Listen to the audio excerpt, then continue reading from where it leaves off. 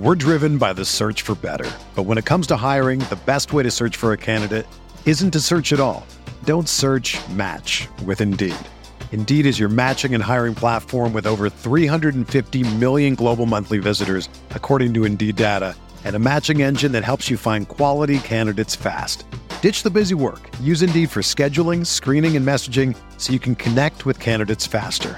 Leveraging over 140 million qualifications and preferences every day, Indeed's matching engine is constantly learning from your preferences, so the more you use Indeed, the better it gets.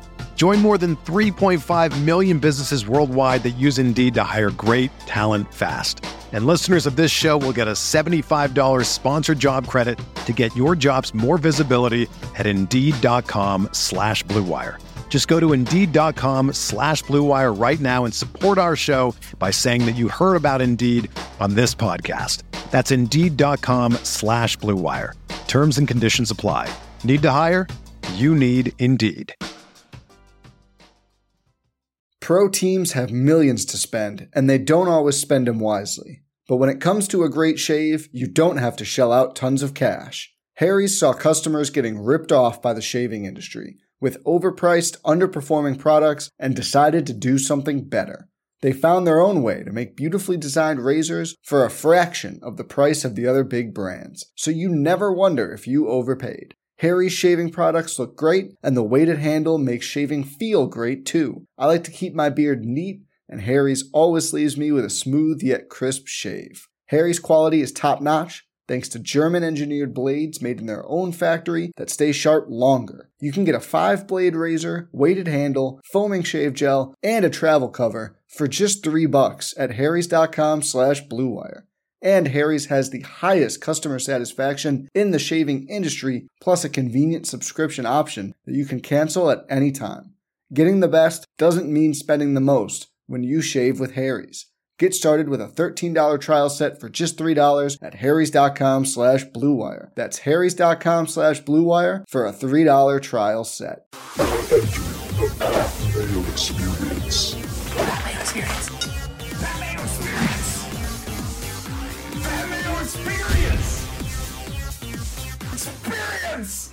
Welcome to the Pat Mayo Experience, presented by DraftKings, the kickoff to golf season in 2023. We're back every single Monday for the next 478 Mondays, it feels like, once we get to the dog days of golf season. However, I am fired up. We haven't been talking about golf in a very long time, so it's time for the 2023 season preview. Going to talk about all of the majors, all the odds presented by DraftKingsSportsbook.com, obviously. And we're into a Ryder Cup year. We have some talk about last year. LIV, that's still a thing that's happening in 2023. How is that going to impact everything?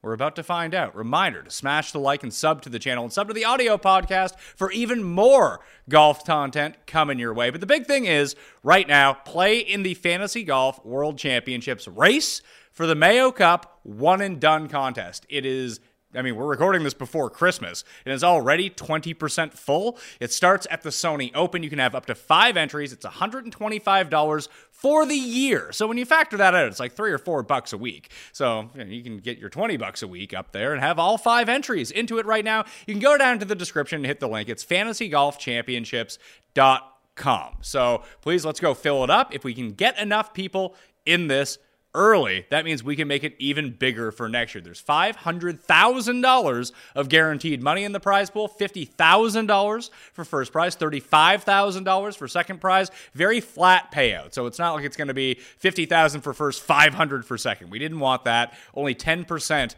of the prize pool is going to first place. But hey, it's a pretty good chunk of change. You make one pick per week. It only takes like 20 seconds to do if that's how much time that you really want to put into it. So hit the description once again, fantasygolfchampionships.com. The Sony or the Tournament of Champions Listeners League for DraftKings is down there as well if you want to go get your early entry into that. Jeff Feinberg, we are back. Season number 9 of our golf show. We're almost at a full decade of doing this, and my picks have gotten progressively worse over the past decade.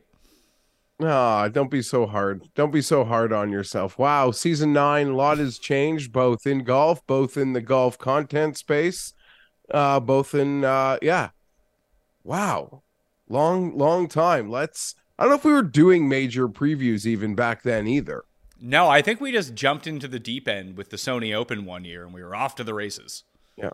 Speaking of which, I can't wait to see golf on TV from Hawaii while we are in our frigid temperatures here. I enjoy golf off season. Maybe I wish it was a couple weeks longer. No, it's nice to. No, it's too long. And listen, I wouldn't mind it if I wasn't doing content for it, but just define long. Like, well, where do you think it ends? Are you saying like FedEx Cup, or are you counting up to the swing season? I'm counting like the RSM.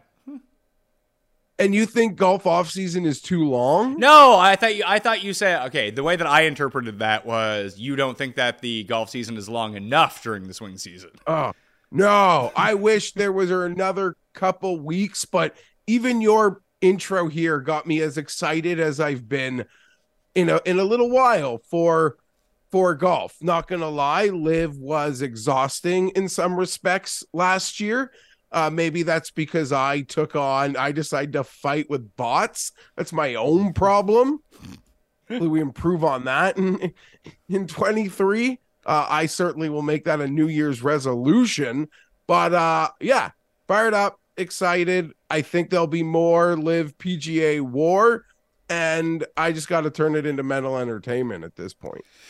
So I'm glad that the Masters had released their statement about 2023. I think it went exactly how we all thought it was going to go, that anyone who is previously qualified, regardless of what tour you play on, is going to end up getting their invitation to Augusta National. And that's great for some people who are going to automatically be in anyway. But I think it saved Ancer and Neiman and Kokrak are the three guys that like didn't previously win a major, but they're still getting into the tournament this time.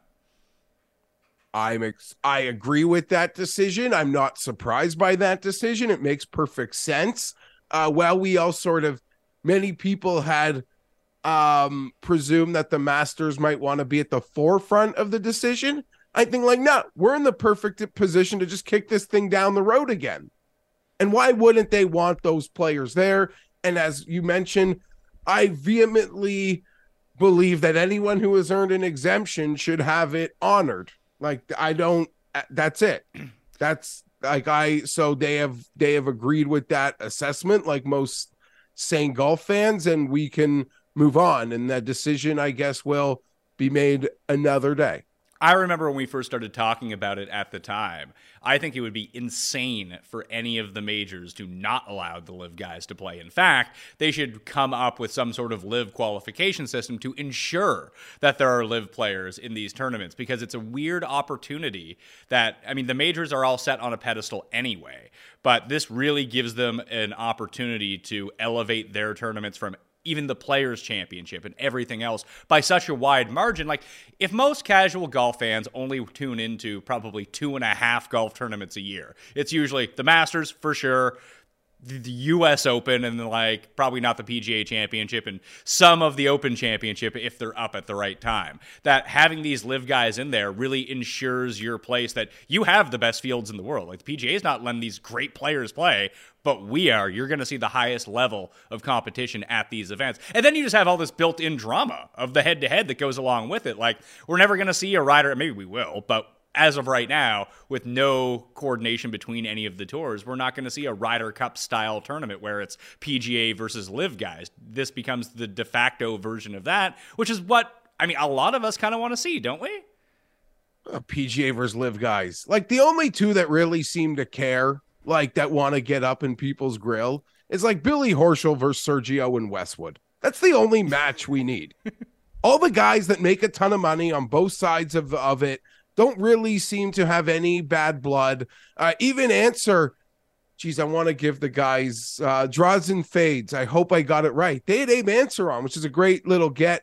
If I shouted out the wrong podcast for their guest. But even Ancer said at the British BMW, the only guy who's a jerk is Billy Horschel. And the only guy who's actually being a jerk in person is Billy Horschel. And I have a vindictive soul too, but I don't know what they really did wrong to Billy. But to your point, I think that Live or the majors need to find a way to quantify Live. While the exemptions exist, let them be honored. But how do we quantify how good some of these players' live performances are. So if there's a live order of merit where the top 6 can get into majors and maybe top 6 turns to top 12 or something, that's fine. I think that makes total sense. I'm not looking for majors that don't have those guys. I am worried about a Joakim Niemann as an example who doesn't sort of have the exemptions that a Cam Smith or other young players would, that he can just get like totally lost in all of this. So, and he's a player I love how his game would work for US Opens, PGA championships, that long and straight. Like, he's been on my cards last few. I'd want him on more of them. So I'm happy he can still be included, or I need them to find a way for him. And especially if they start poaching some of the younger players, I think it's the Spanish player he won. I think it was in was it in Dubai? Maybe it was in Saudi Arabia, but I can't even remember his name now. And that's kind of the problem too, is that like you hear this like live stuff happen, it happens in the moment, and then because it doesn't actually mean anything at all to viewers or people paying attention, it's like, oh yeah, that guy won. What was his name again? It's like, who cares? Chinkara? Yeah, maybe. But like it would be fun to see. I think his initials are EC, but you're right. His name has escaped me, which is crazy. He's way too high on like world top young golfer rankings for me to not know your name, but I don't know. Sometimes when you go to live, it's not Cheers anymore. I know the Corn Ferry guys. Yeah, I mean, that becomes a problem when you're trying to develop new stars. Now, it's only going to be year 2 of live, and this is a PGA Tour recap and preview, so I don't want to get too bogged down by live. That's one of the things that I want to do this year, is not get too bogged down by live. But like looking at their current schedule, how it sets up for the Masters, like some of these guys might only have like 6 competitive rounds going into Augusta this year. Like Cameron Smith might have 2 tournaments and shotgun 54 holes. That's it. Tiger Woods might play more competitive golf than live golfers before the Masters, and that's not a good thing, maybe. So you're absolutely right. And as live continues to go, I think they'll find a way that works best for their top players and to prepare for the majors, Pat. But I don't know, like live, like year to date, live is a success. Look at the roster and just look at the roster, and they have a 14 event schedule coming up. They played 8 events last year.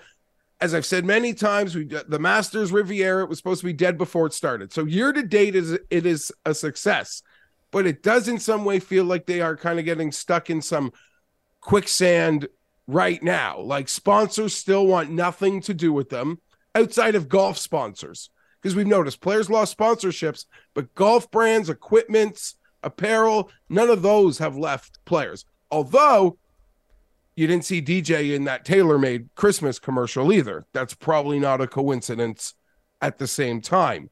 But some of their top executives have left, not Greg Norman, like the people who actually have experience in sports business.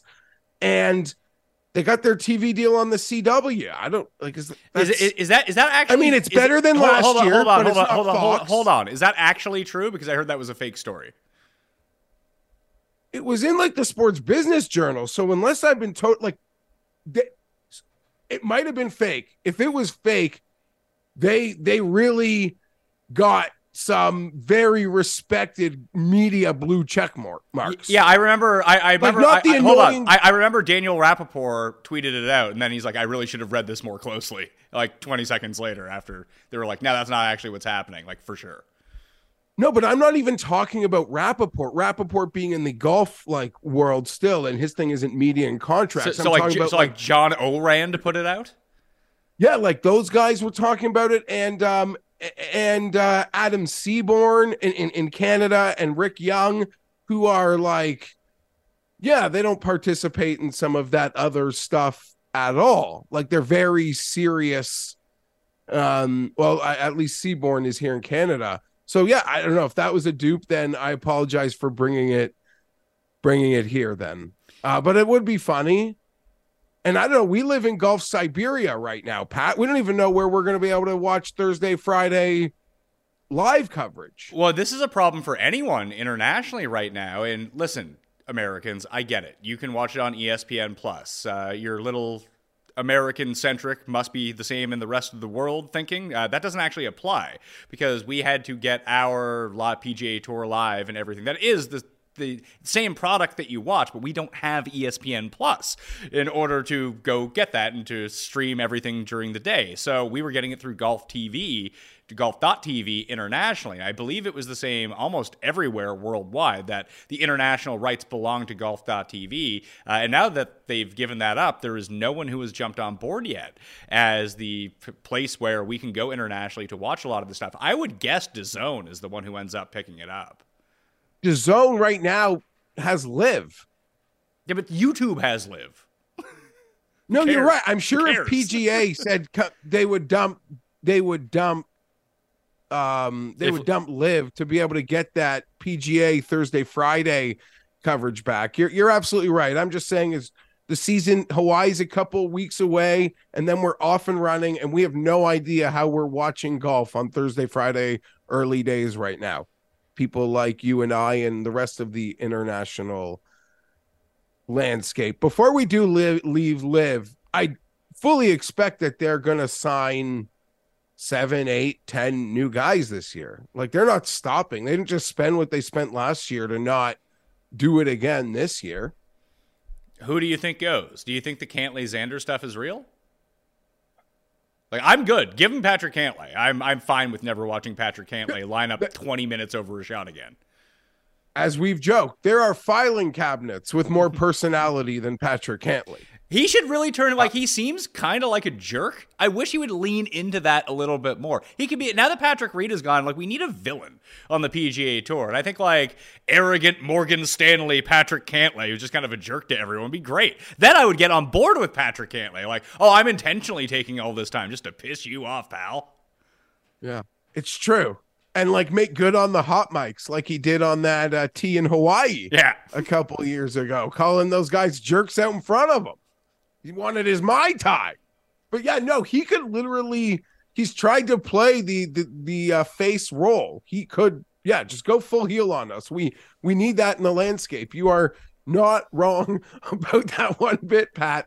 Xander has always said, and I kind of want to believe him, he said, like, every time, his only answer is, I will play where the best golf tournaments in the world are.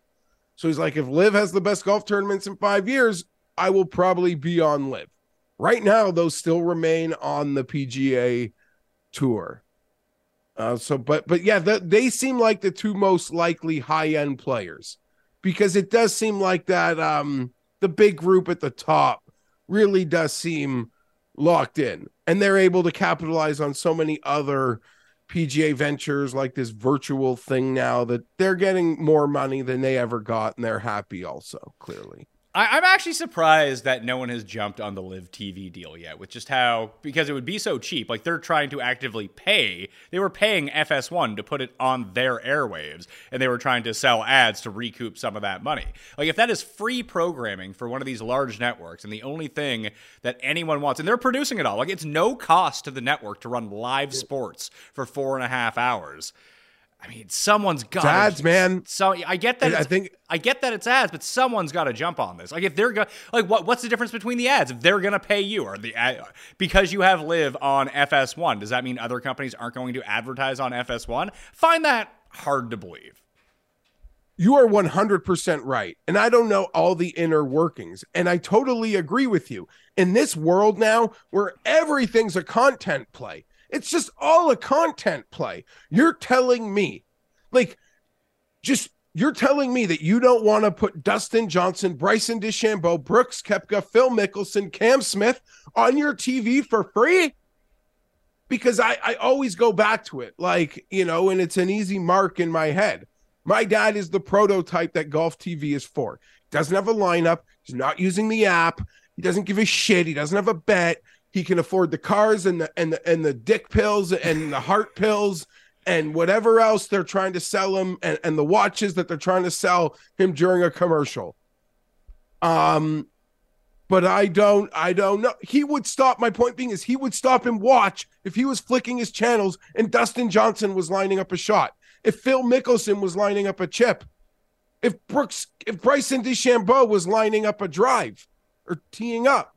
Like, I would sit there and watch that. So I totally agree how no one is bit on what seems to be incredible value-based content, and the fact that they are pretty much trying to give it away for free.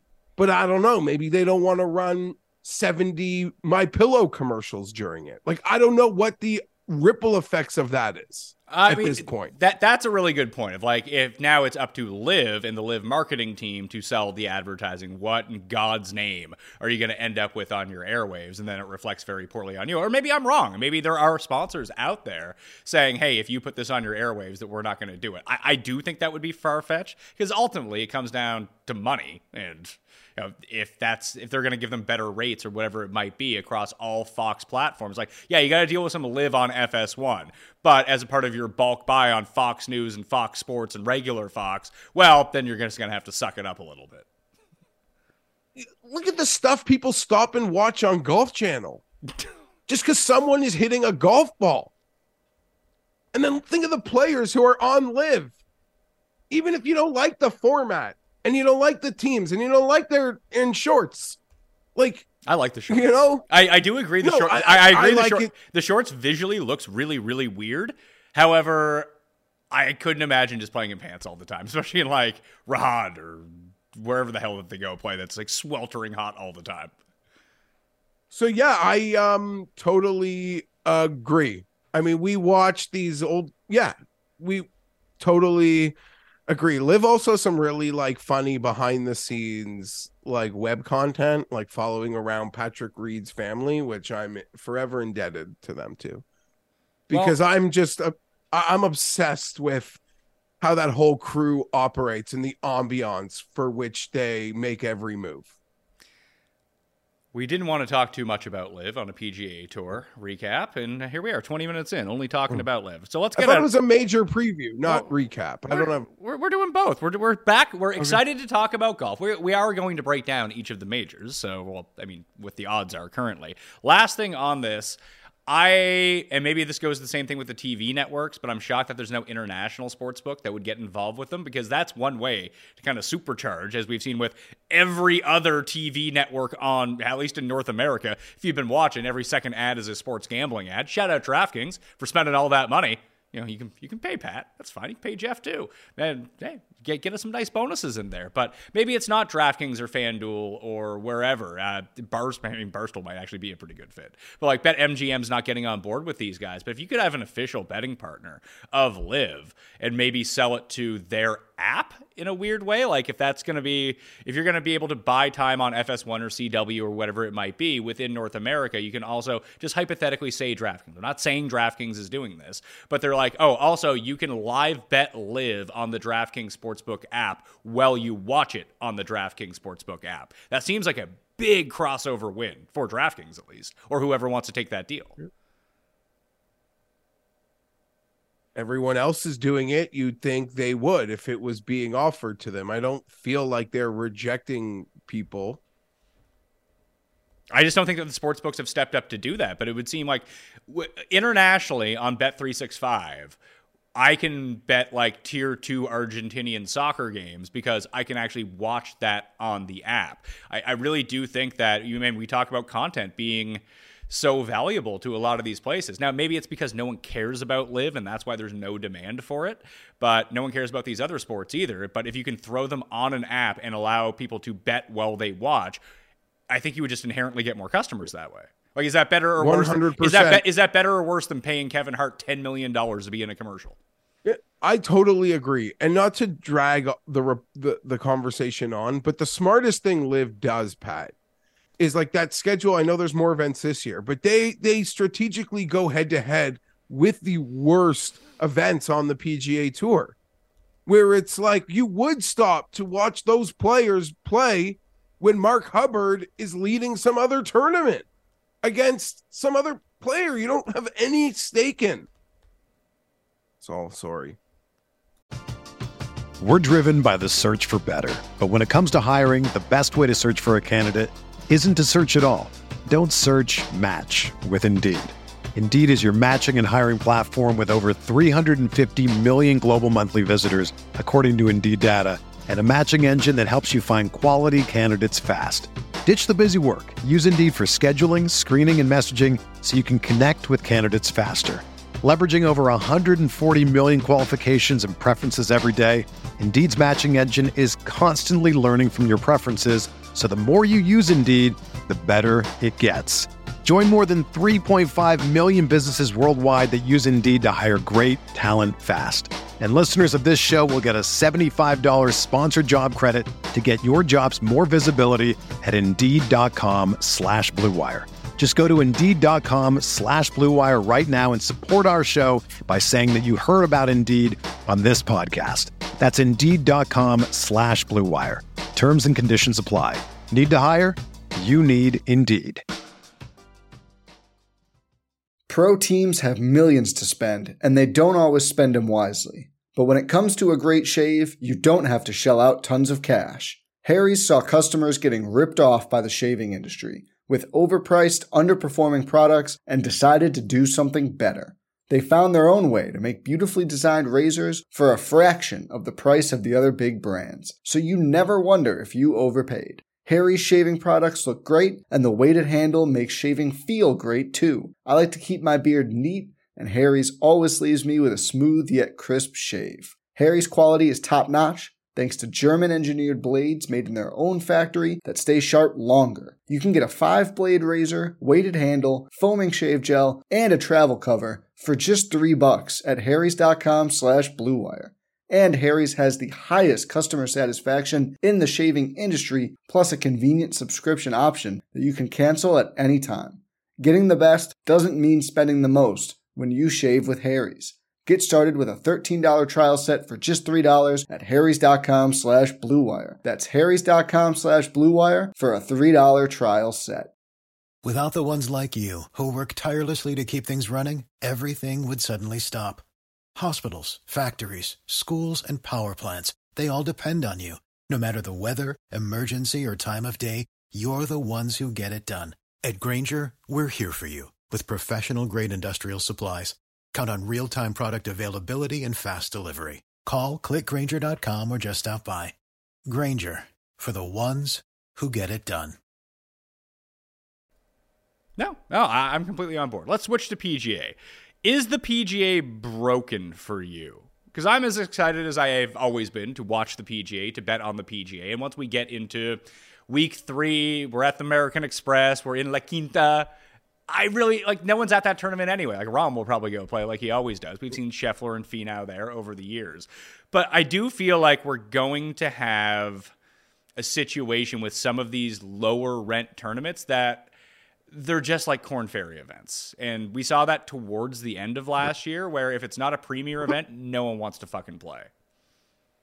Yeah, that is an issue. And the reason they resisted so long putting premier status on events, Pat, in the regular schedule was they did not want to offend sponsors, and they did not want to make any event. If my event is worth less FedEx Cup points, that means that it's less likely any good player would come, or, so there's so many layers to why they resisted this Diamond Series or whatever they actually do call it. Is the PGA broken? Even when Live didn't exist and we had the 3Ms or whatever those shitty events were, people made fun of those events and bashed those fields. And the same people that made fun of them then will make fun of them now. And the same people that watched them then will watch them now. So I think so much of that is so overblown, so much of it, in my opinion. If you made fun of the event 4 years ago, you're going to make fun of it this year.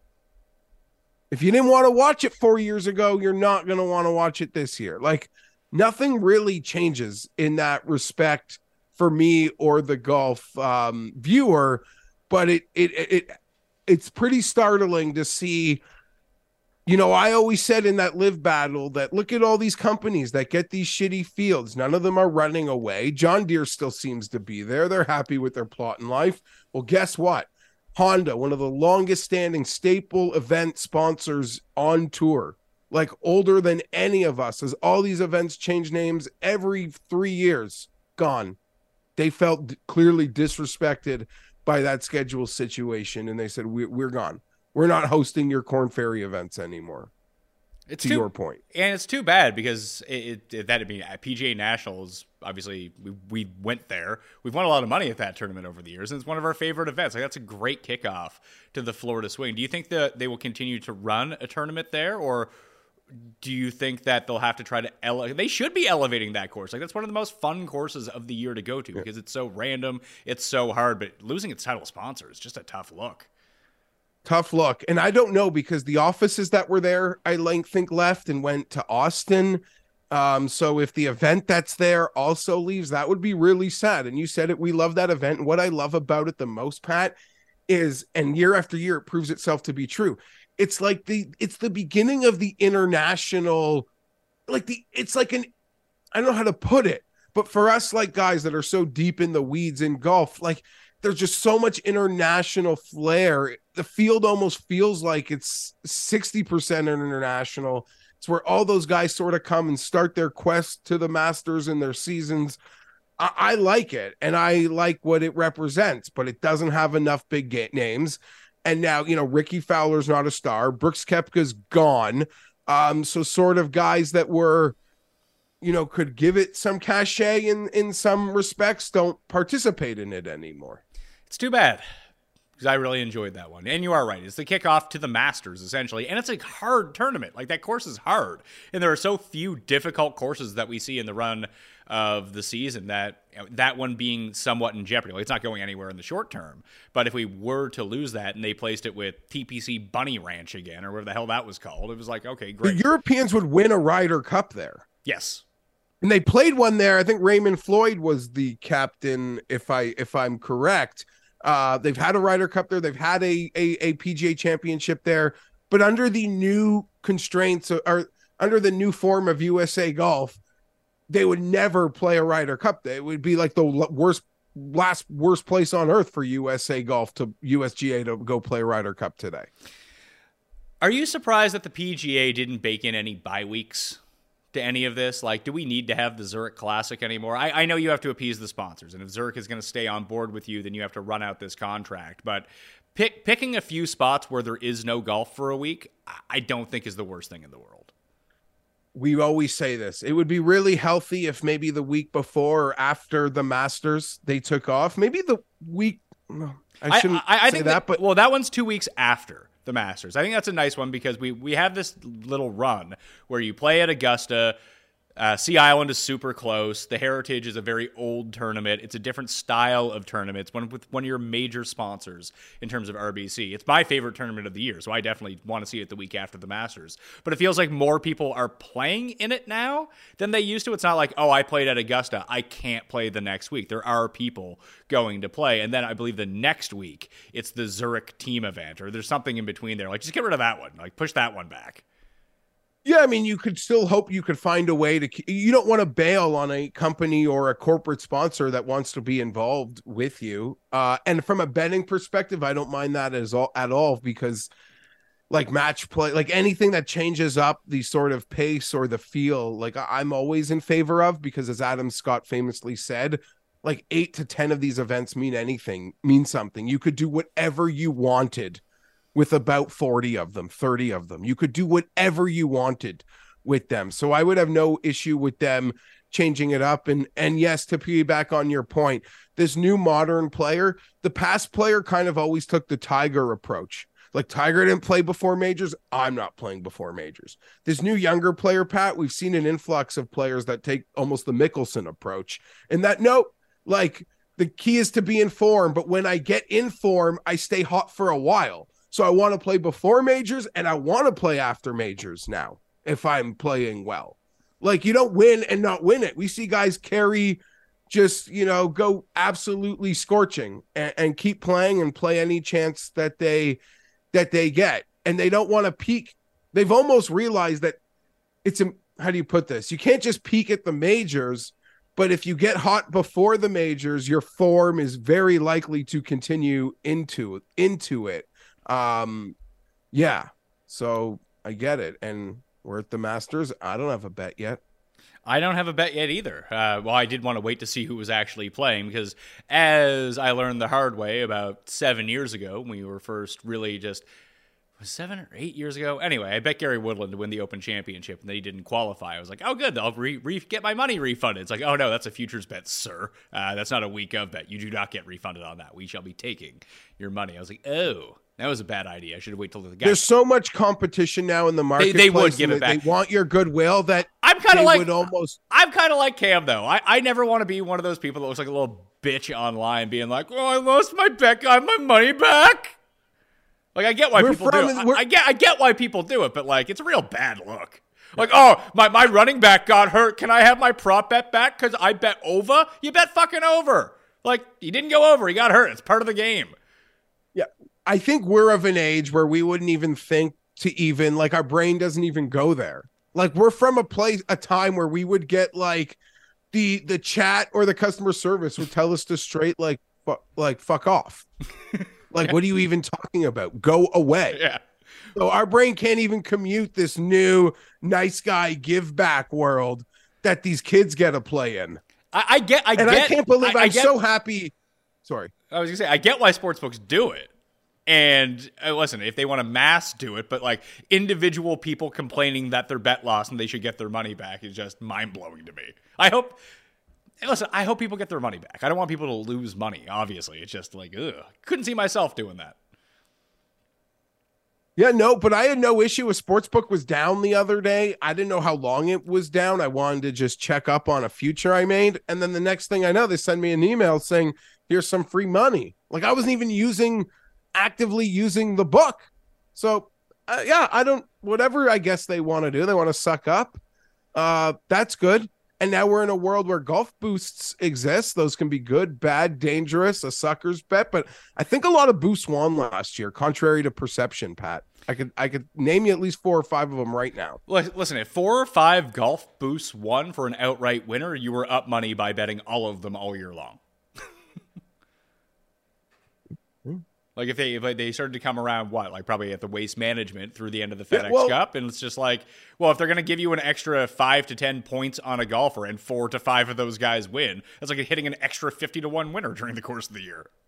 Yeah, and I guess they played some narratives. Like I remember one of the first ones that hit was Scotty at, I think it was Match Play, because people are like, he's been winning too much or something. Like we're just done with that.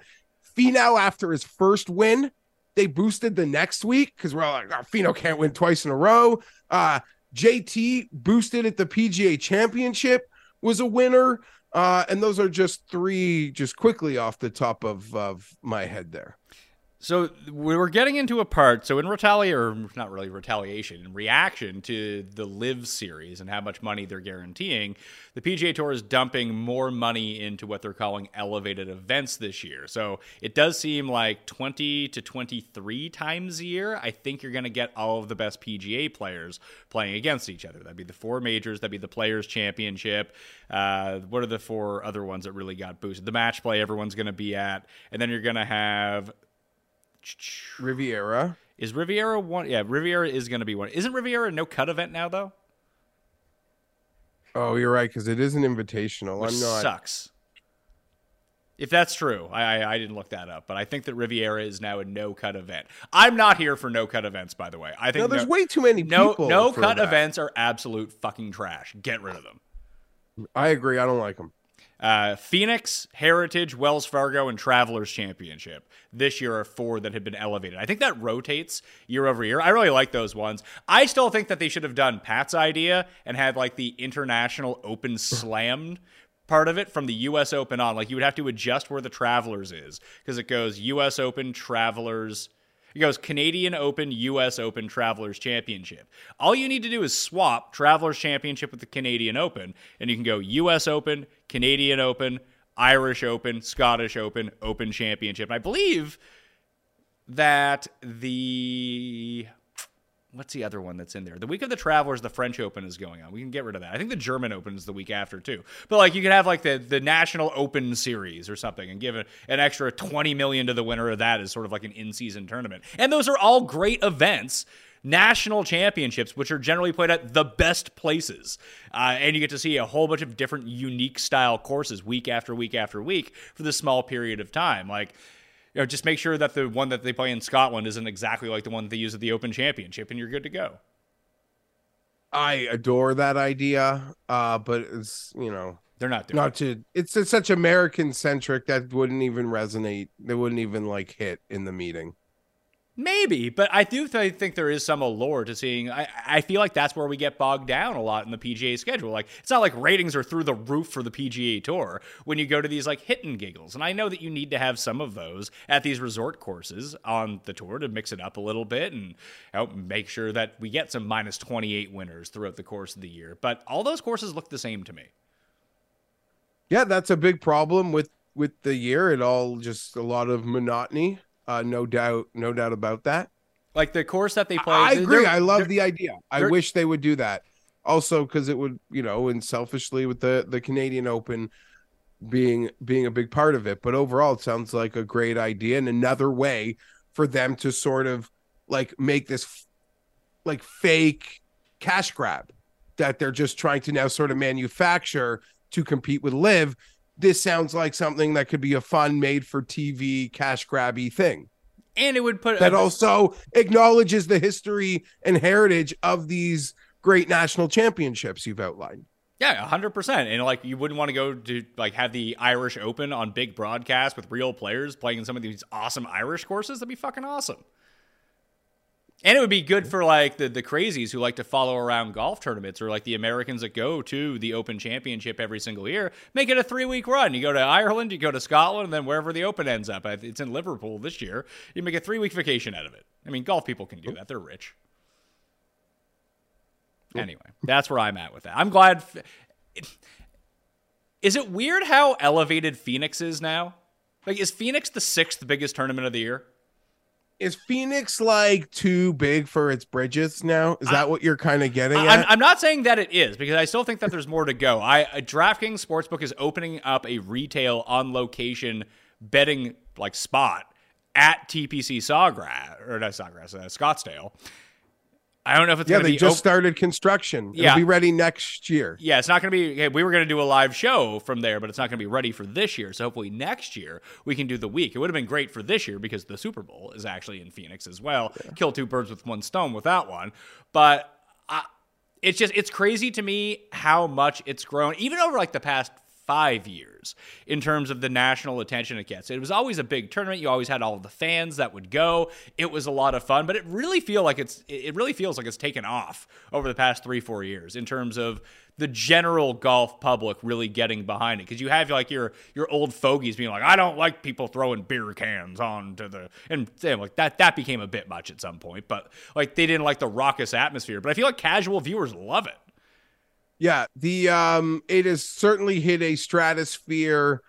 Clearly, like when we started doing this show and guys would win it was a win. Like Phil would go there, he'd win a lot. Now it's a level of not only is it a party, winning that event feels like it's on a level of prestige that has almost kind of fallen just under like your Memorials and Rivieras on the regular season calendar. It's a premier win. It's become a premier event. They have packaged it in a way that has obviously lifted up what it means, and it still feels like something that if they tried to do other places, we would really laugh at and like mock. You say that, and maybe it was just because we are Canadian and we were watching the Canadian Open. The atmosphere that they had around that par 3, I think it was number 16 at St. George's this year, like that was fucking fire. Oh yeah, we do that. We got the rink. We got the rink, and an interesting selection for the rink hole this year. I know it well. A hard par 3. Yeah, it's a par 3. It's impossible for me to envision it with the rink setup.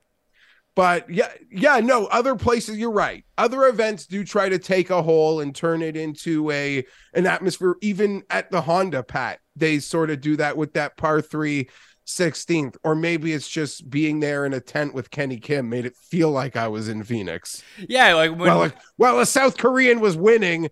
I'm beside Kenny Kim. I just thought I was in Phoenix, maybe. That may be. It wasn't the same. We went to the 3M. Moose and I went to the hospitality setup at 18, that big par 5 where you come in over the water, the one where Matthew Wolff putted it for eagle from off the green to get his first PGA Tour win. It didn't have the same pizzazz to it. Put it that way. Yeah, no, stadium golf. It's a thing.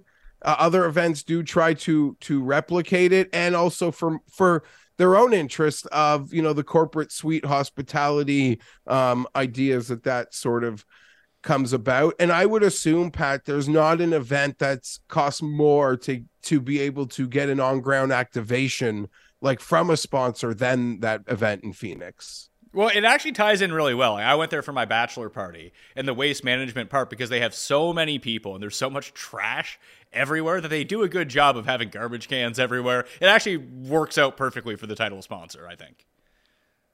Yeah, no, I just mean for anything to be, obviously the corporate suites at that hole cost, probably as Super Bowl suites. It's insane. What being part of that is, but I just mean any sort of on-ground activation by any corporate sponsor that week costs probably as much to be a part of any PGA event on the entire calendar, and good for them and good for Phoenix. I will be there I will be in Phoenix as people are watching this in Scottsdale. I'll drive by the build out every day because they're probably already building it out.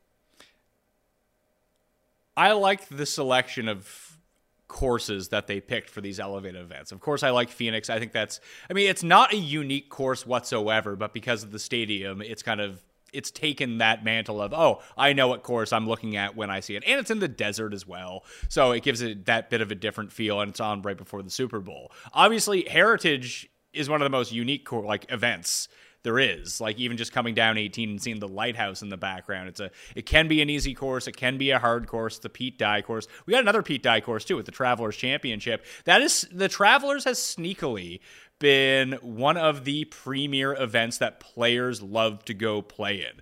It's in Connecticut. It's just outside of Hartford. It feels like an absolute scrub nothing tournament, but it hasn't. That's another one, and I'm glad it got this elevated status that I feel has done really well over the last decade. And maybe a lot of this has to do with volunteers and local sponsors, but the players keep coming back there. They get good fields every year for no reason.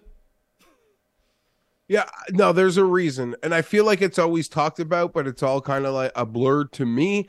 I think they do a tremendous job for the players, for their families, whatever they do to facilitate that event internally, players flock to.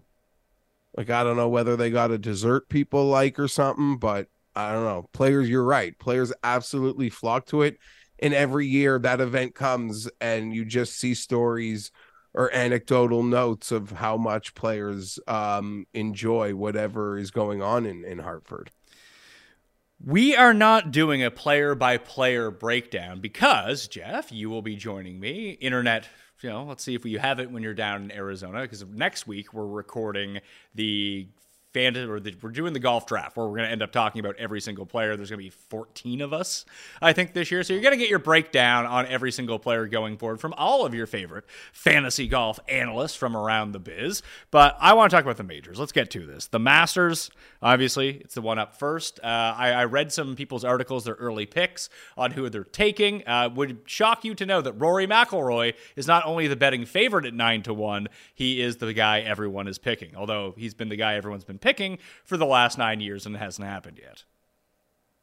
I'm not surprised by that one bit. That nice little Sunday charge for second place last year. I actually had that bet on Rory last year. It's the Masters, Pat. I mean, you could just do this about 20 guys, maybe 12, and we would have the winner. And I don't feel like I'm overstepping staying that one bet. Here's I'm looking at the odds at DraftKings Sportsbook right now, and we've begun to say this basically since the prevalence of sportsbooks. Now that we have legal sportsbooks all throughout North America, and it's just catching up with the rest of the world, that futures bets on golf are especially bad now. They're done. You can't make them. I'm looking at the board at the moment. There's 1, 2, 3, 4, 5, 6, 7, 8, 9, 10, 11, 12, 13, 14, 15, 16, 17, 18, 19, 20 players sub 30-1 at the moment. It's Like, what the fuck is that?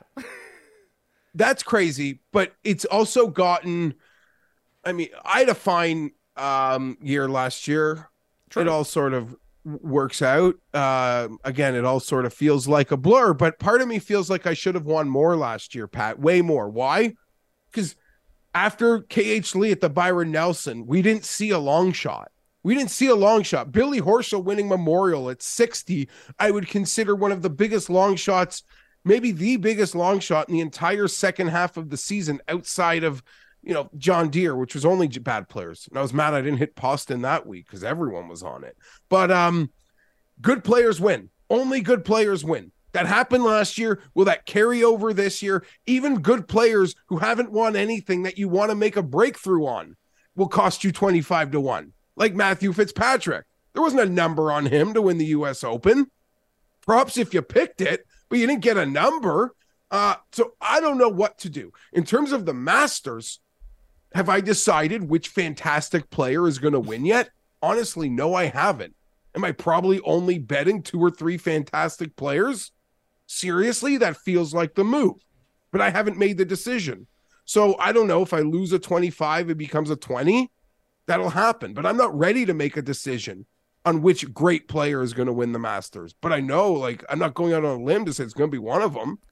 And the issue with the futures market right now is that we know the week of, the numbers are going to be better on all of these guys except for 2 of them.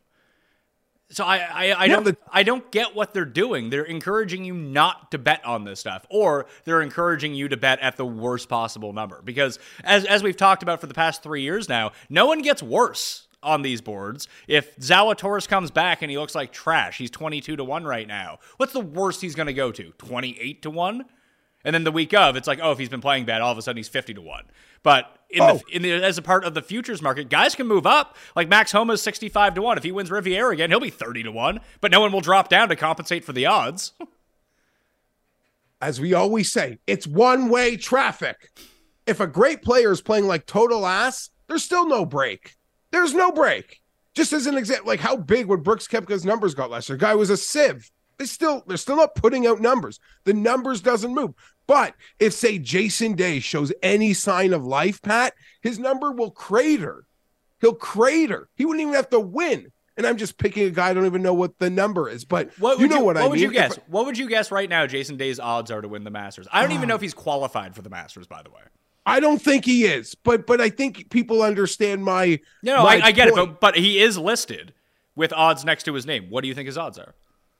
100-1, 80-1? 65-1. They've already cratered him. So, yeah, they're pretty much saying you can't bet this. You can't bet this. The only bet, and this isn't like plug your ears if you think you're methodical or sharp or everything's about the plus EV. The only bet, I don't know what I'll make, but we'll get to an NFL playoff and there'll be a game that I'm going to bet a fortune on, and I'm going to take 12% of my bet and say I'm going to parlay him with John Rahm. And if that bet wins, I'm going to be so happy because I just want a lot of money because I went big on it because it's a game I love. I'm not going to think about the 12%.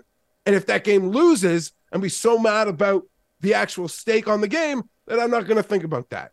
That's the only way I'm getting involved in the Masters this went before the board actually figures itself out.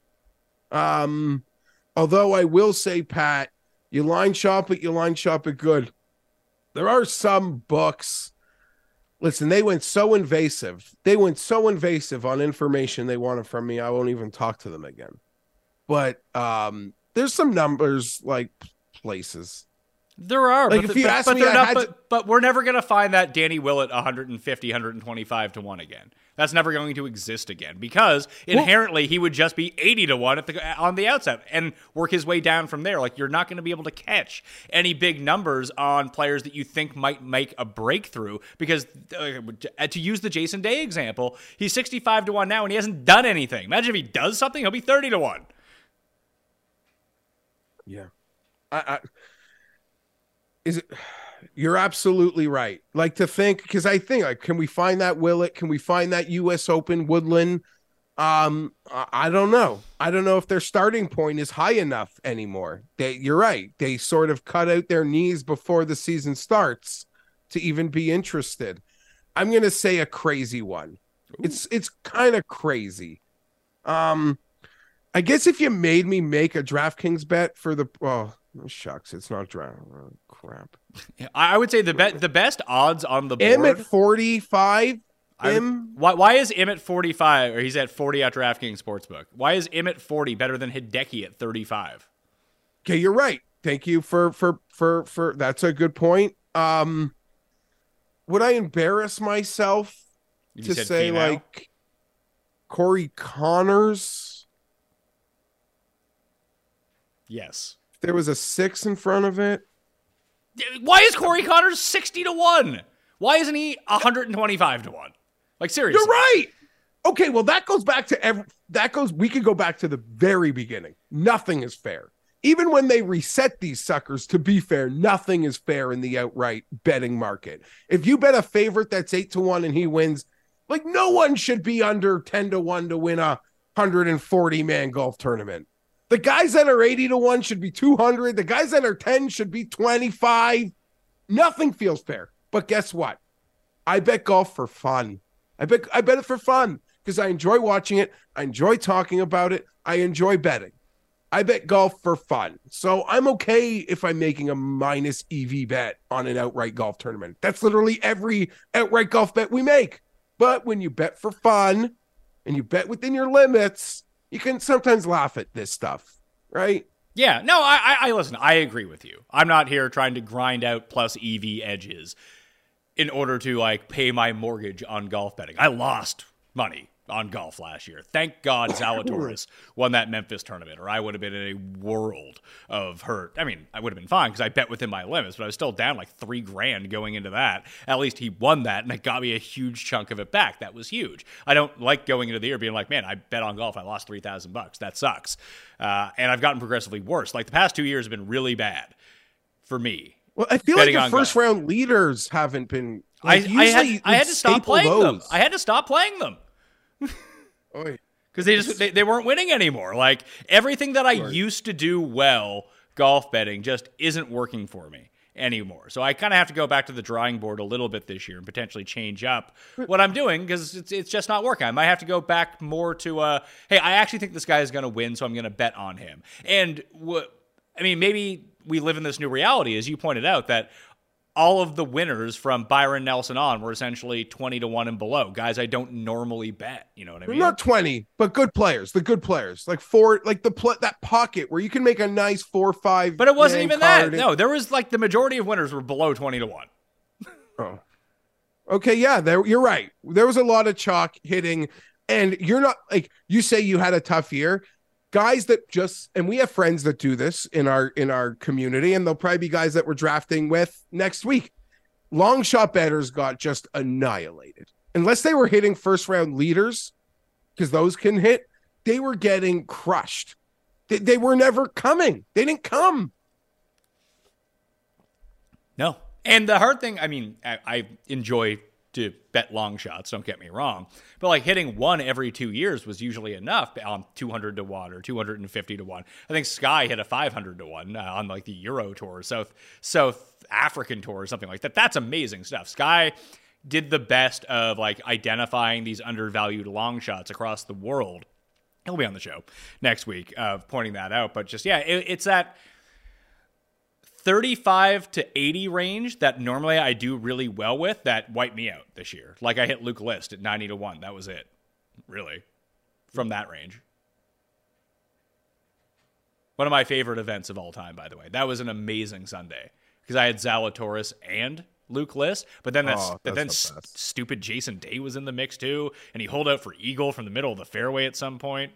How do you think the live guys are going to do in all the majors, but particularly the first major? Because like I mentioned, they only have 2 rounds or 2 events before the Masters. Dustin will do fine. Cam will do fine. So they'll do fine. I don't know though. That's a tough ask. Do you think that you can't make that up? Like even Tiger like his biggest issue is going to be competitive reps. Like you cannot replicate that sort of even in practice. You cannot replicate what it's like to play tournament golf at that level, even on the 4-footers, 5-footers. It doesn't even seem to be factored into their odds, though. Like Cam Smith's 12-1, DJ 16-1. Let's see, Brooks is 25-1, Bryson's 28-1. Yeah, like it's not like you're getting a break on the live guys. Maybe you're getting a break with Louis. I don't know. I mean, Louis always, maybe a joke. I think Louis is always 50-1 at the Masters. No, man, there have been Masters gotten like to the 28th, the 26th, when Tim would tout him in recent years, Pat. The other problem about this, and maybe this will become more of a focus when we discuss US Open or PGA Championship, is let's say you think you're so suave and you know who this year's Cam Young is going to be. He's not even listed. Like, there's no inroads into doing this properly right now. I mean, maybe someone will tell me they got something, but do you know what I mean? Like that, like a lot of the players, like you might have a true belief in, and even if they start playing a little quality golf, they're still not listed on the board. For example, I think the perfect example of this is if you think that Taylor Montgomery is going to be really good this year. He's already been good during the swing season. He's probably going to be in the Masters based on just his performance in the swing season. I know he hasn't won yet, but he should have enough FedEx Cup points, money, and world golf rankings to get up there. Once they put him on the mat, not that you probably want to bet a first-time guy. He's just an example. But once they put him into the pool of players, he's going to be like 50-1. Like, you never got a chance to bet him at 175. That's just another layer to how they have sort of cut out the knees of this market. And that's not to say go bet a future. You love a guy, you think a guy, you got a feeling, you know something about LA Country Club or where else we're going. That's perfect for somebody. Tell me, leave it in the comments. I'm not afraid to waste money on some stranger's suggestion. Yeah, listen, if it wasn't for some stranger, we wouldn't have had that Willett bet right away. We would have waited like 5 days and the odds would have been worse. True. Sometimes it pays to listen to strangers on the internet. Other times it doesn't. You can bet Tom Kim at 30-1 to win the Masters. 35 to 1 at DraftKings Sportsbook. Value.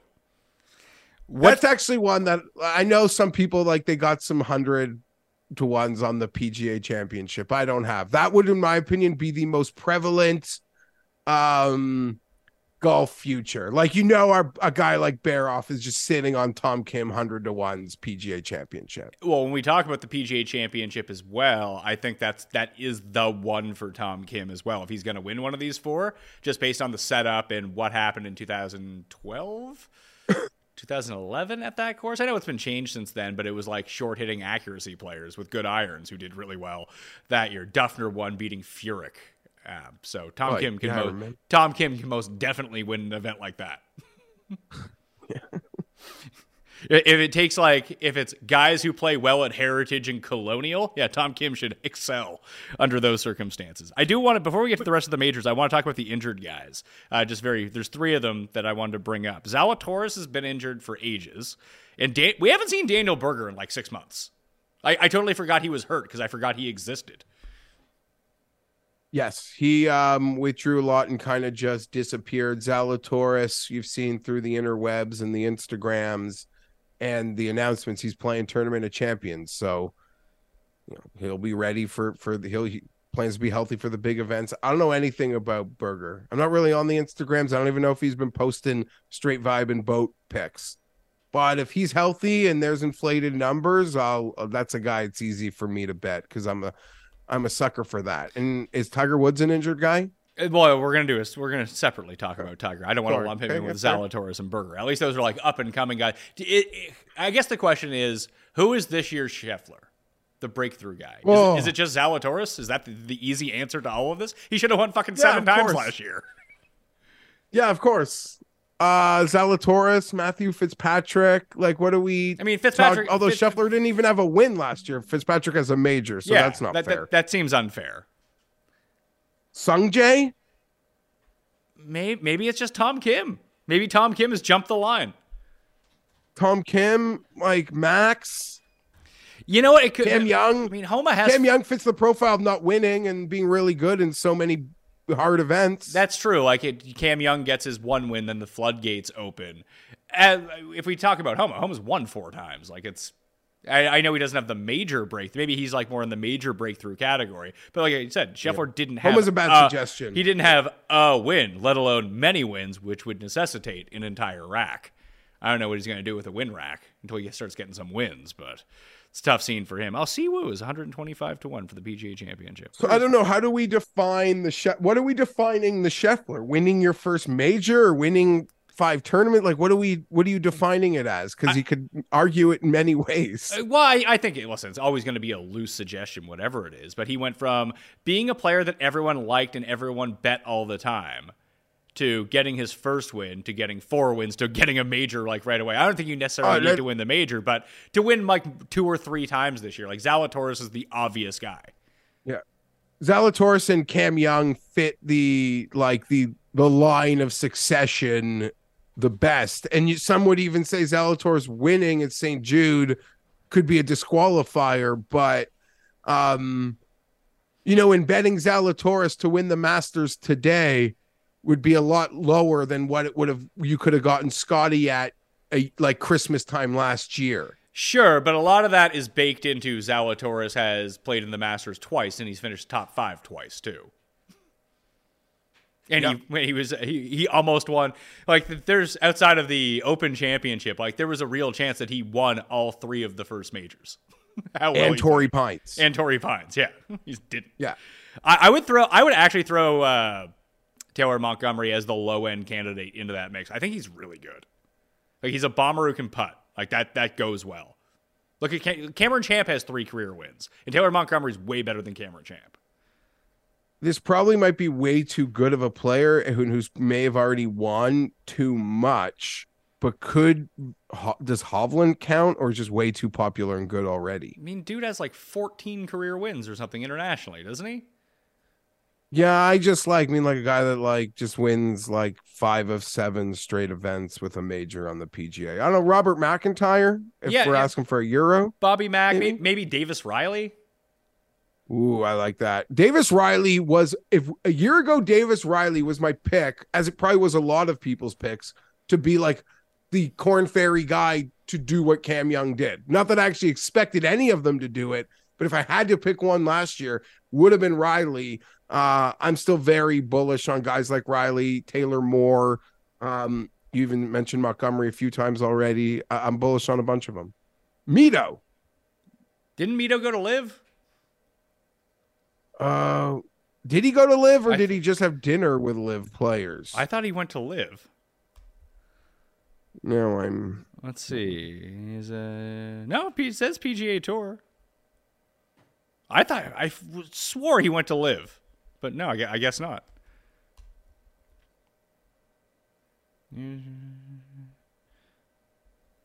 I don't know. I guess if Neiman wasn't on the PGA, I'd say him, but he's won a couple times too. Yeah, but I think Neiman would fit that. Neiman's won, twice in his career? So, you can kind of point to different ways that some of these guys mirror each other. Like, I think that Neiman's career was mimicking what we saw from Tony Finau a lot, where he just had these great finishes but very few wins that came along with it. Victor Hovland's career so far looks a lot like Justin Thomas's early career. Remember when Justin Thomas was the guy that couldn't win in continental USA? He was that guy. Yeah, he'd win in Mexico and Kuala Lumpur and in South Korea, but once you got to the United States proper, he won in Hawaii. He just never was going to win, and then it just happened. Then he won 2 majors. I agree with that. I would probably fight back on the Finau comp, only in that Finau was such a late bloomer that it was like They don't need to be the same fucking age. It's just the same trajectory that they went through. Guys started earlier. I guess. I mean, I don't want to do this, but no one has Finau's trajectory and path. Nobody. The guy was a big breaker.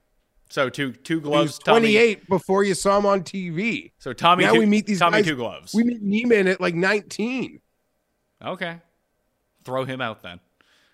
No, I didn't mean to get passionate about it. I just the Finau trajectory is it's a 1 of 1. It kind of feels like. I'm just more talking since these guys arrived on the PGA Tour, what their careers look like, and that can mirror each other. Yeah, I think Neiman in some ways I would like put up against Hideki. And like we met him so young, there's no school that like he probably feels so much older than he is, like some of the South Koreans, because we met them as a baby. Unlike some of these guys that actually go to school in the States. Maybe. I mean, now that he's on Live, it's going to be tough to do any of that. But at least Hideki was piling up his like waste managements, and like he had won the Memorial, things like that, and been competitive and all. I guess Riviera is a pretty decent comp for something like Memorial at the same time. So yeah, and he had his Greenbrier win. Hit that one. That was nice. I think you hit both of Neiman's wins on the PGA. Oh, that Riviera win was great.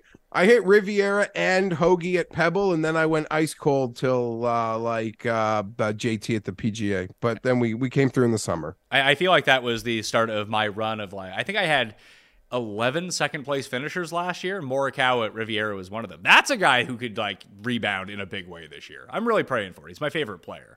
So I hope that he does well, but he came so close so many times last year and just couldn't break through, which is so odd. I guess it really does show you the luck that it takes to win on the PGA Tour and win these big events, because everything that could have fallen his way did for like an 18-month stretch.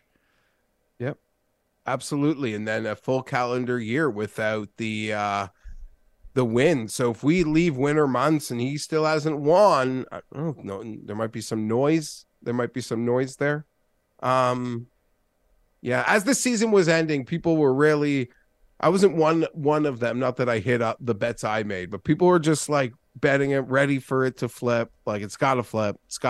I was that guy. I mean, I probably didn't lose more money on any player in 2022 than Colin Morikawa. Now, I didn't win more money on any player ever probably than Colin Morikawa the year previously, so it's not that big of a deal.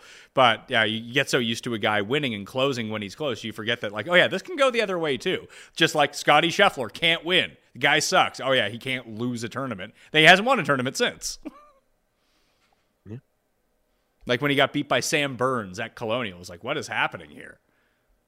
Oh yeah, that was a weird weather Sunday too. Yeah, Burns got out early and posted, and everyone ended up falling back. There was someone who was running away with that, too, I feel like. Maybe it was Scott Stallings, because Scott Stallings had that hot run for 6 weeks. That was a little later than that. No, I think that was the beginning of the Scott Stallings run. Yeah. I really do. Let's see here.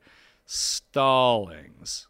Where are you at? Oh, there's a Steven Stallings Jr. as well, according to Fantasy National. FantasyNational.com/Mayo, by the way. There's a complete reboot coming. Yeah, the Charles Schwab. Scott Stallings came in 4th. He went 4th, miscut, 8th, 4th, 10th, 13th, miscut, 2nd. It's a good run for Scott Stallings. Probably got back on the gear.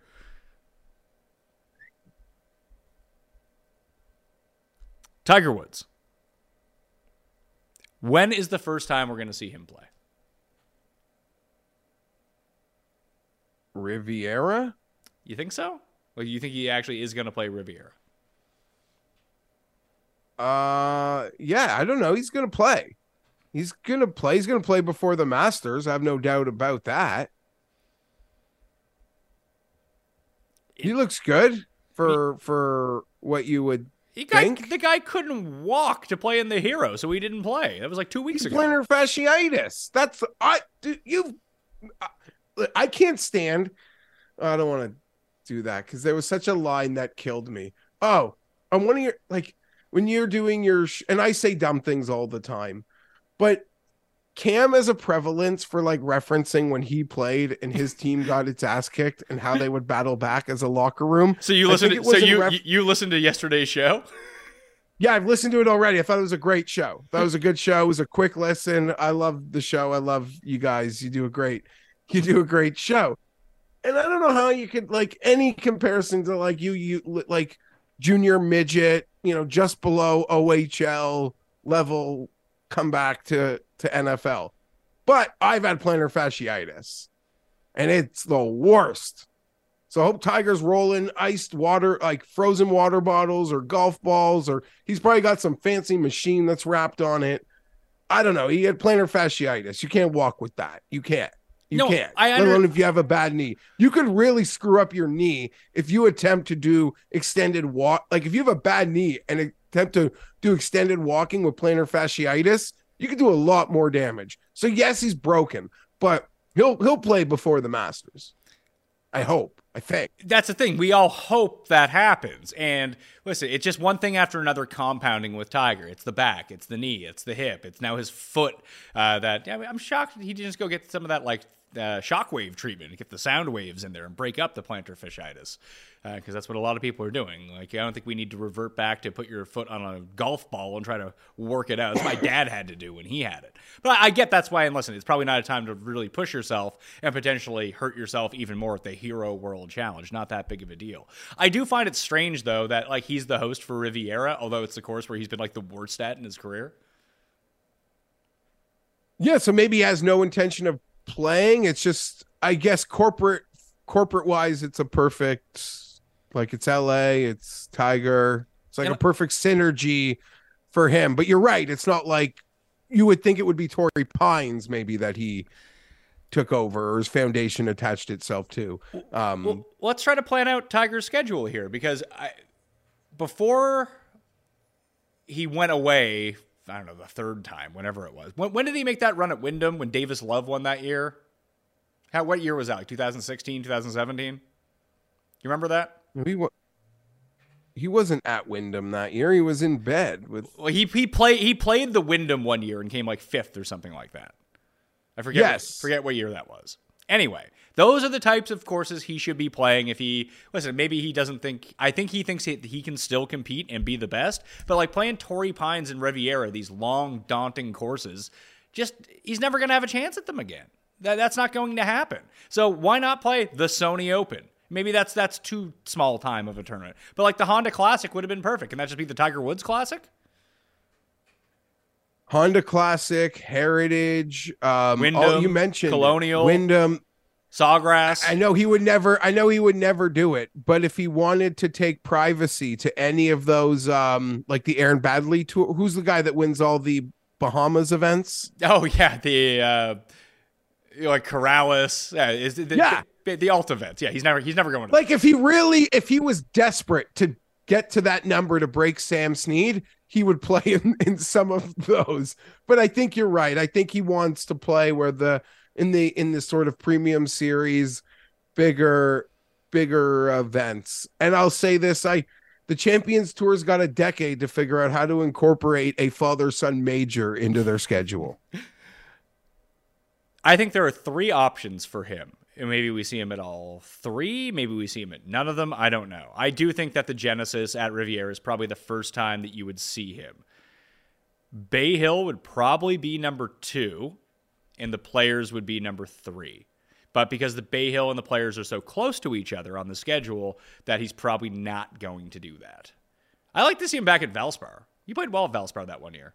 The year Paul Casey. It's the year that we had Patrick Reed, and Patrick Reed lost to Casey when he made the putt up the hill, then it came back down the hill on the 72nd hole. And Corey Connors was, I think, maybe leading that Sunday for a little bit. Yeah, him and Snedeker were making a run that year.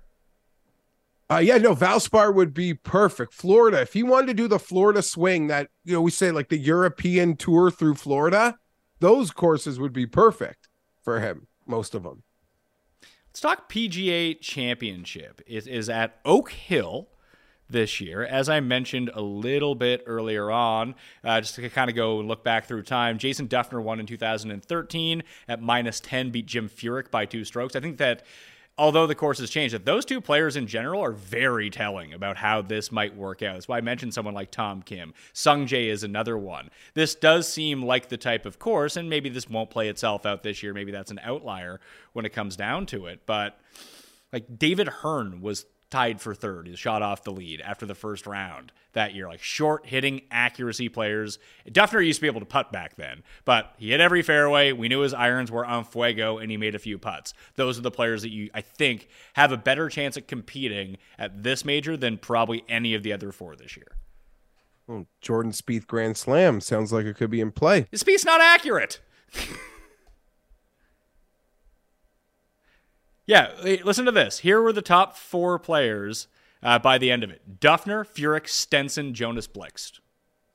Oh, wow. So what are we looking at? The Matthew Fitzpatrick versus... Brendan Todd. versus Brendan Todd, but like Xander Schauffele could be representing America coming in here.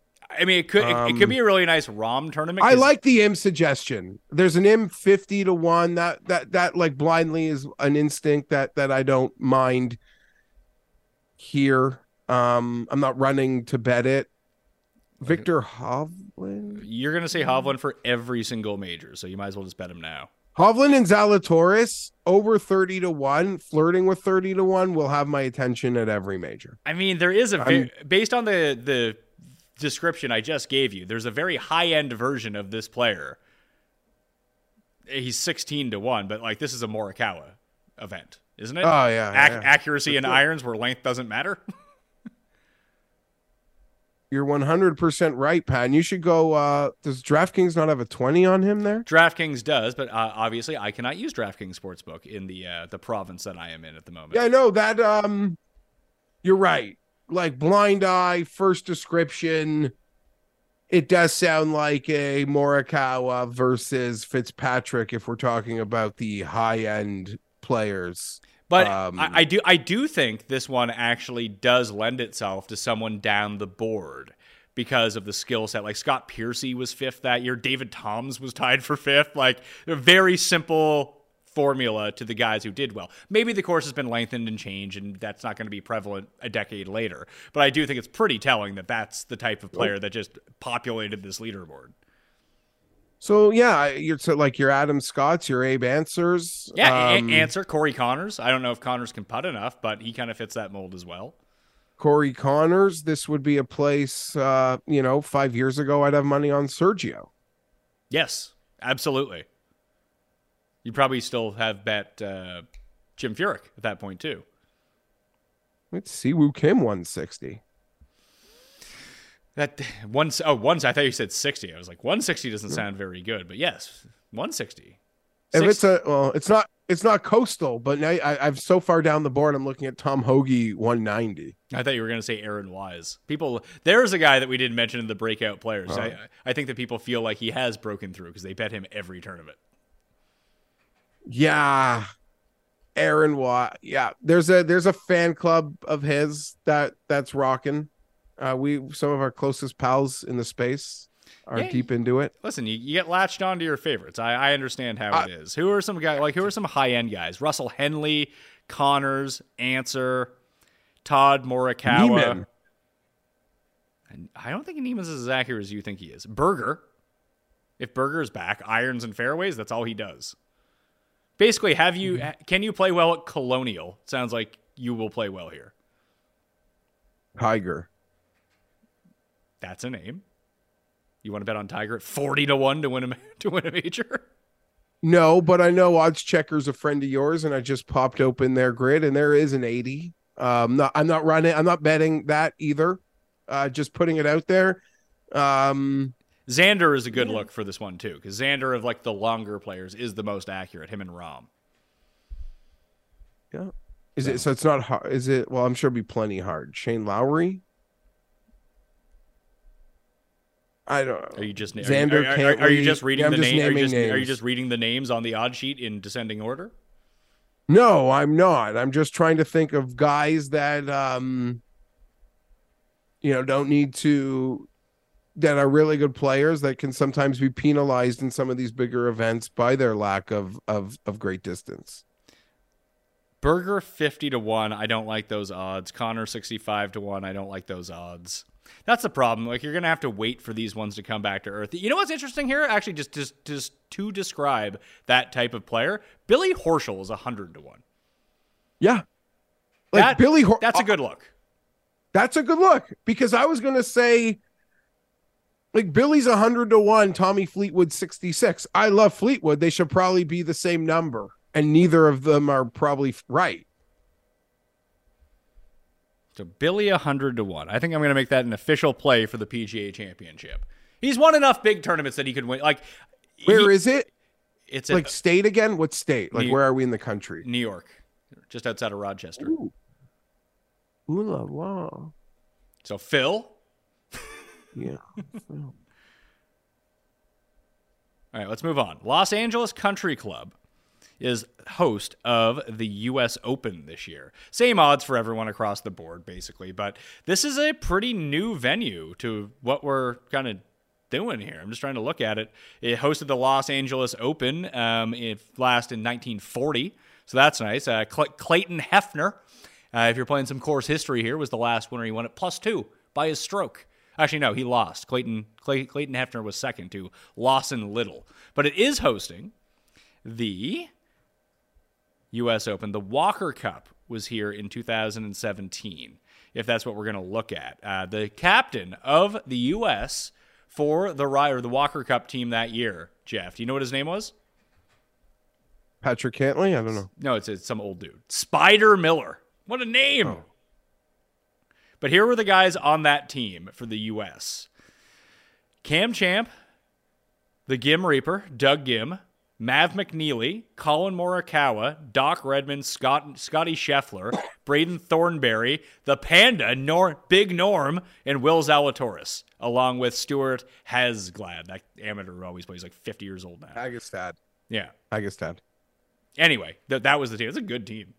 So those are the guys who are going to have the experience at this course. On first look, does it fit the profile that U.S. Opens have kind of been beholden to since we kind of started doing our podcast? I don't know. So I don't really know anything about this course. Because blindly, I just bet U.S. Opens, it's the same guys. Like, really long, really straight. Brooks, your DJs. You're right. I was kind of presumptuous on Neiman for the U.S.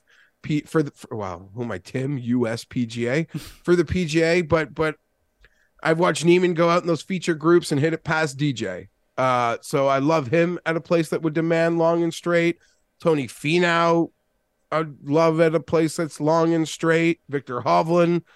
I can make a U.S. Open betting card right now, assuming it's the profile of every every USGA selection since we started doing this thing. It doesn't have what the actual specs are for this course right now. It says it's 7,200 yards, par 70. That doesn't sound as long if that's the actual distance for it. It sounds pretty short, actually. Yeah, I don't know. Is it the type of course where Kevin Kisner is like, if I come 20th place, that's first place? I don't know. It seems like it might be an equitable U.S. Open based on that distance. That brings a lot more guys into play. That'll be a warm one, summertime in L.A. But isn't that what we got at the U.S. Open this year? Like, we had a huge mix of types of players near the top of the leaderboard. Like, it came down to Scheffler, Zalatoris. I mean, Zalatoris plays well at every major. Anytime you get a hard course, Zalatoris plays well. And then you had Matthew Fitzpatrick winning. Denny McCarthy was inside the top 10 for a while. I think he may have finished there. So it's kind of an eclectic. Morikawa was right up there. He's not a big hitter. I feel like Morikawa felt like a live body for a bit on that Sunday. Yeah, because Tim backed him to win on Saturday, and then he shot like 78 on Saturday, and then he rallied back. I did think he finished inside the top 10, but that one was kind of all over the place in terms of the skill set. It wasn't the bomb and gouge type U.S. Open that we had seen previously. Isn't Connors in the top 10 there? You have a computer. You can look this up, you know. Yeah, I do. I know the problem with all these, which really good player do you want to plant your flag on at Christmas? I'm not asking you for a pick. I'm just asking you to talk about the tournament with me. Paul. Yeah, no, I know, but I think everything Corey Connors at every tournament so far. By the way, I will lose a lot of money on him this year. I'll lose a lot of money on him this year. I like that you've brought him up for every major so far. When we talked about breakthrough players, he wasn't on your list. No, Pendrith. Of course. That was a joke. But Pendrith actually might be a decent sneaky play. I'm sorry. I might bring up Pendrith way too much. I should get a shock every time I'm going to do Pendrith this year. Because I like to think of what we would probably think of Pendrith if he wasn't hurt for so much of last year. I mean, that can go one of two ways. More exposure that you get to him, you're like, oh, fuck this guy. I don't want to bet on this guy. He's kind of a loser because he just blows up at the end of every tournament. But when you see him in a limited sample and he has like a nice 3-week run, he's on the President's Cup team, you're like, holy shit, this guy's really good. And we might look back and be like, what were we thinking with this? And he's Canadian, so he gets shoved down our throats extra. Oh, yeah. When we And I'll shove him down your throats. Open Championship.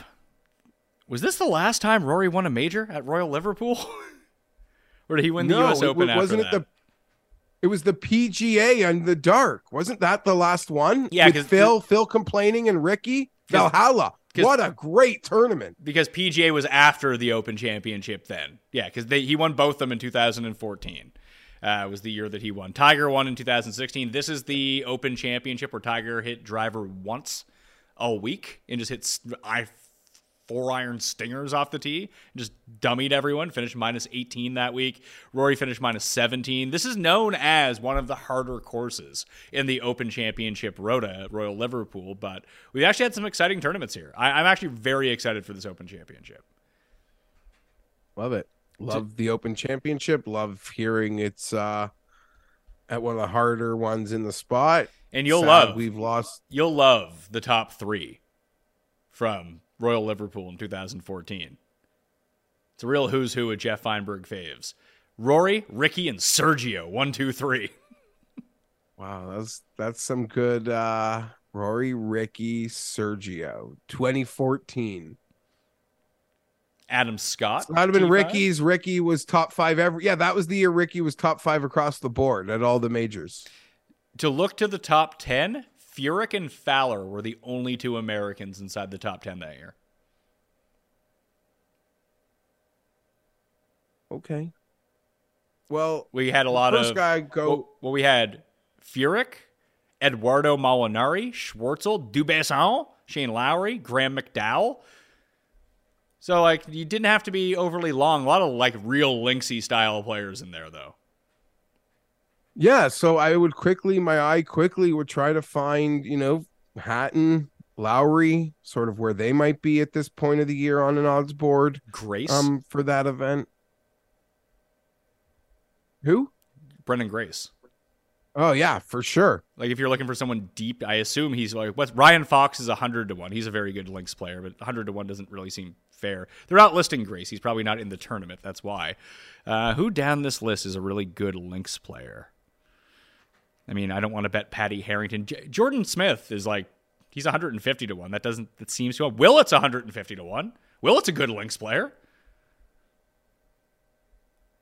Yeah. 150-1 doesn't seem great. No, but there's no one over. I mean, once we get down to the 250-1 range, we're looking at like Lee Westwood and Stuart Sink and Arnaus. Like that's the highest it goes. Like Kitayama's 200-1. Minwoo, you know what? Minwoo's 180. Minwoo's a great Lynx player. That's actually not a horrible bet. Thank you. Like you're right. It feels so crazy to say, but sorry. I don't know if that's not a horrible bet. That's a really good, like, deep suggestion. That's how I'll leave that. Yeah, as you've pointed out, I don't want to make a decision on which great player I want to back right now this far out. But, I mean, I would even give Morikawa a look. He's 25-1 at this tournament for the Open. I mean, he has an Open Championship. Obviously, he can play this style of golf.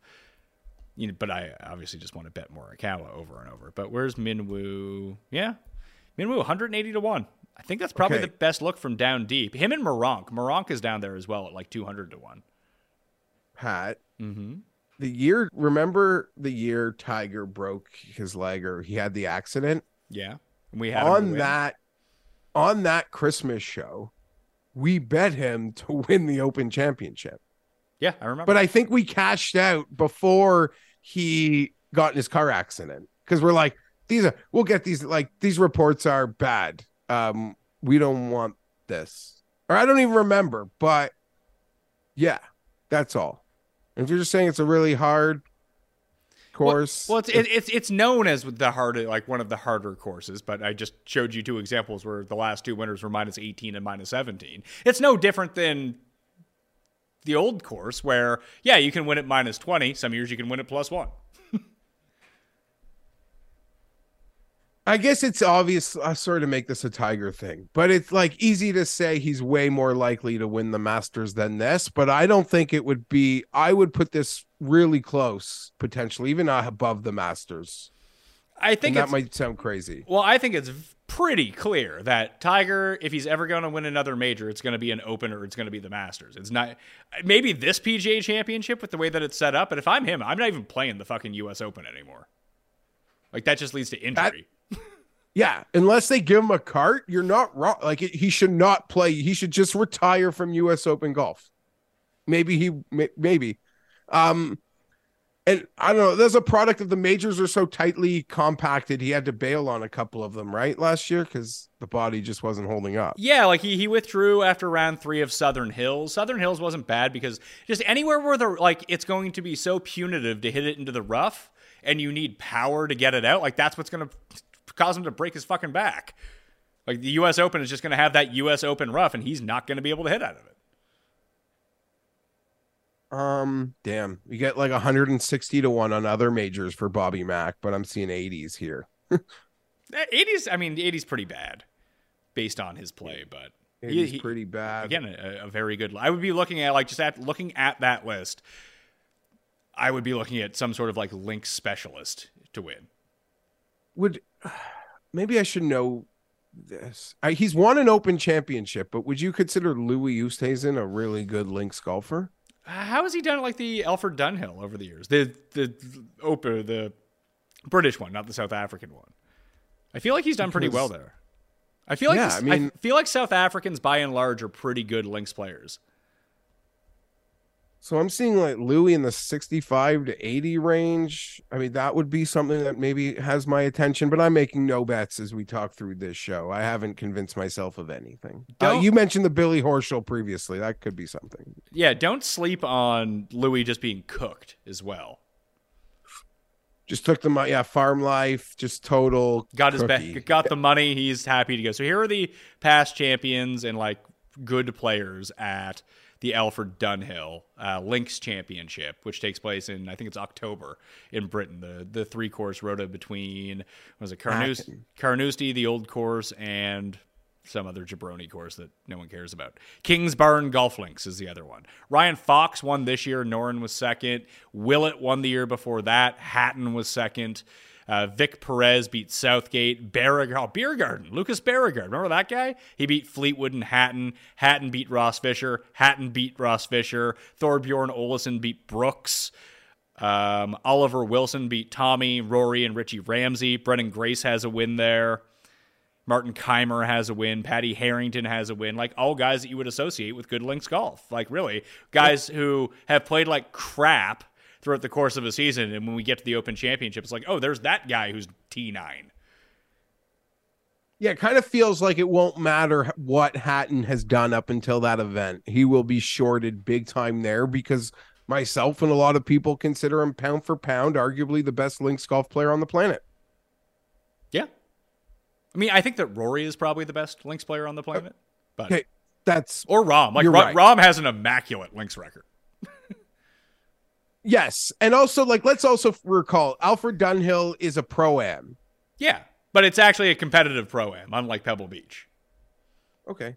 It's worth noting. But I just mean some like pin location, like things that pro-ams are not what they normally are. And to take a pro-am and say, now go compare it to use as an argument for a major, some people could say that's insane. But it does. It's hard to quantify who might be the best links players on the world, and that's one of the fairest barometers out there is that tournament. Yeah, I think you'd be better off looking at the Alfred Dunhill Links tournament, playing on these links courses, than taking something like the BMW PGA at Wentworth, which is like a tree-lined tight course.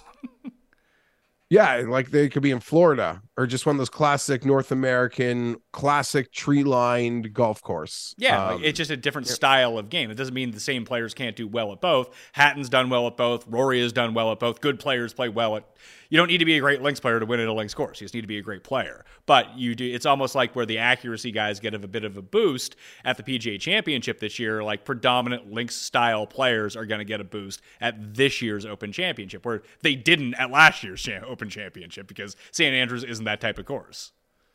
Yeah. So I guess as we're pretty much wrapped this up, do you think we'll get a major winner over 60-1 this year in any of the tournaments? Yes, I think it'll happen at the PGA or it's going to happen at the Open. Okay, that's awesome. I think that these two courses are geared for that kind of thing. I think the PGA is probably the most likely. And last year at the PGA, Mito was the 100-1 on the last tee. Until it was almost right there. Until he got on that last tee and someone said, "It's over." Poor Mito. Poor Mito. All right, that was fun. I really like talking about golf. I forgot how much I enjoyed this. Yeah, I was going to literally just say that I'm as excited as I've been for the new golf season in a while, and all it took was just talking about golf. And to kind of cap it off, once we stopped talking about LIV, I started having a lot more fun. I agree. But we'll see if that's possible. Again, as I've said to you on the other shows, it's like a new approach. It exists. I don't like change. I don't like any change. I don't like when websites change. I don't like anything. But I've accepted the change, and we're at that point, and it exists. And when it's on versus a shitty event, sometimes I catch myself watching it. And I don't know. I love the discourse about it, even though I guess it bothers me. And that was fun to talk about without it. Oh my God, let's go. I don't want to do this. All right. FantasyGolfChampionships.com to get into the giant one and done. It's already over 20% full, and it starts at the Sony Open. So if you want a spot, you best get in right now, okay? FantasyNational.com for all of your stats research, lineup builders, any website you want for gambling or daily fantasy. Easy stuff. FantasyNational.com/Mayo will get you 20% off. You can find everything down in the description. We'll be back next Monday with the golf draft, and then, hey, Tournament of Champions on deck right after that, okay? I'm Pat Mayo. He was Jeff Feinberg. Thank you for watching. Smash the like, and I'll see you next time. Pat Mayo Experience! Experience!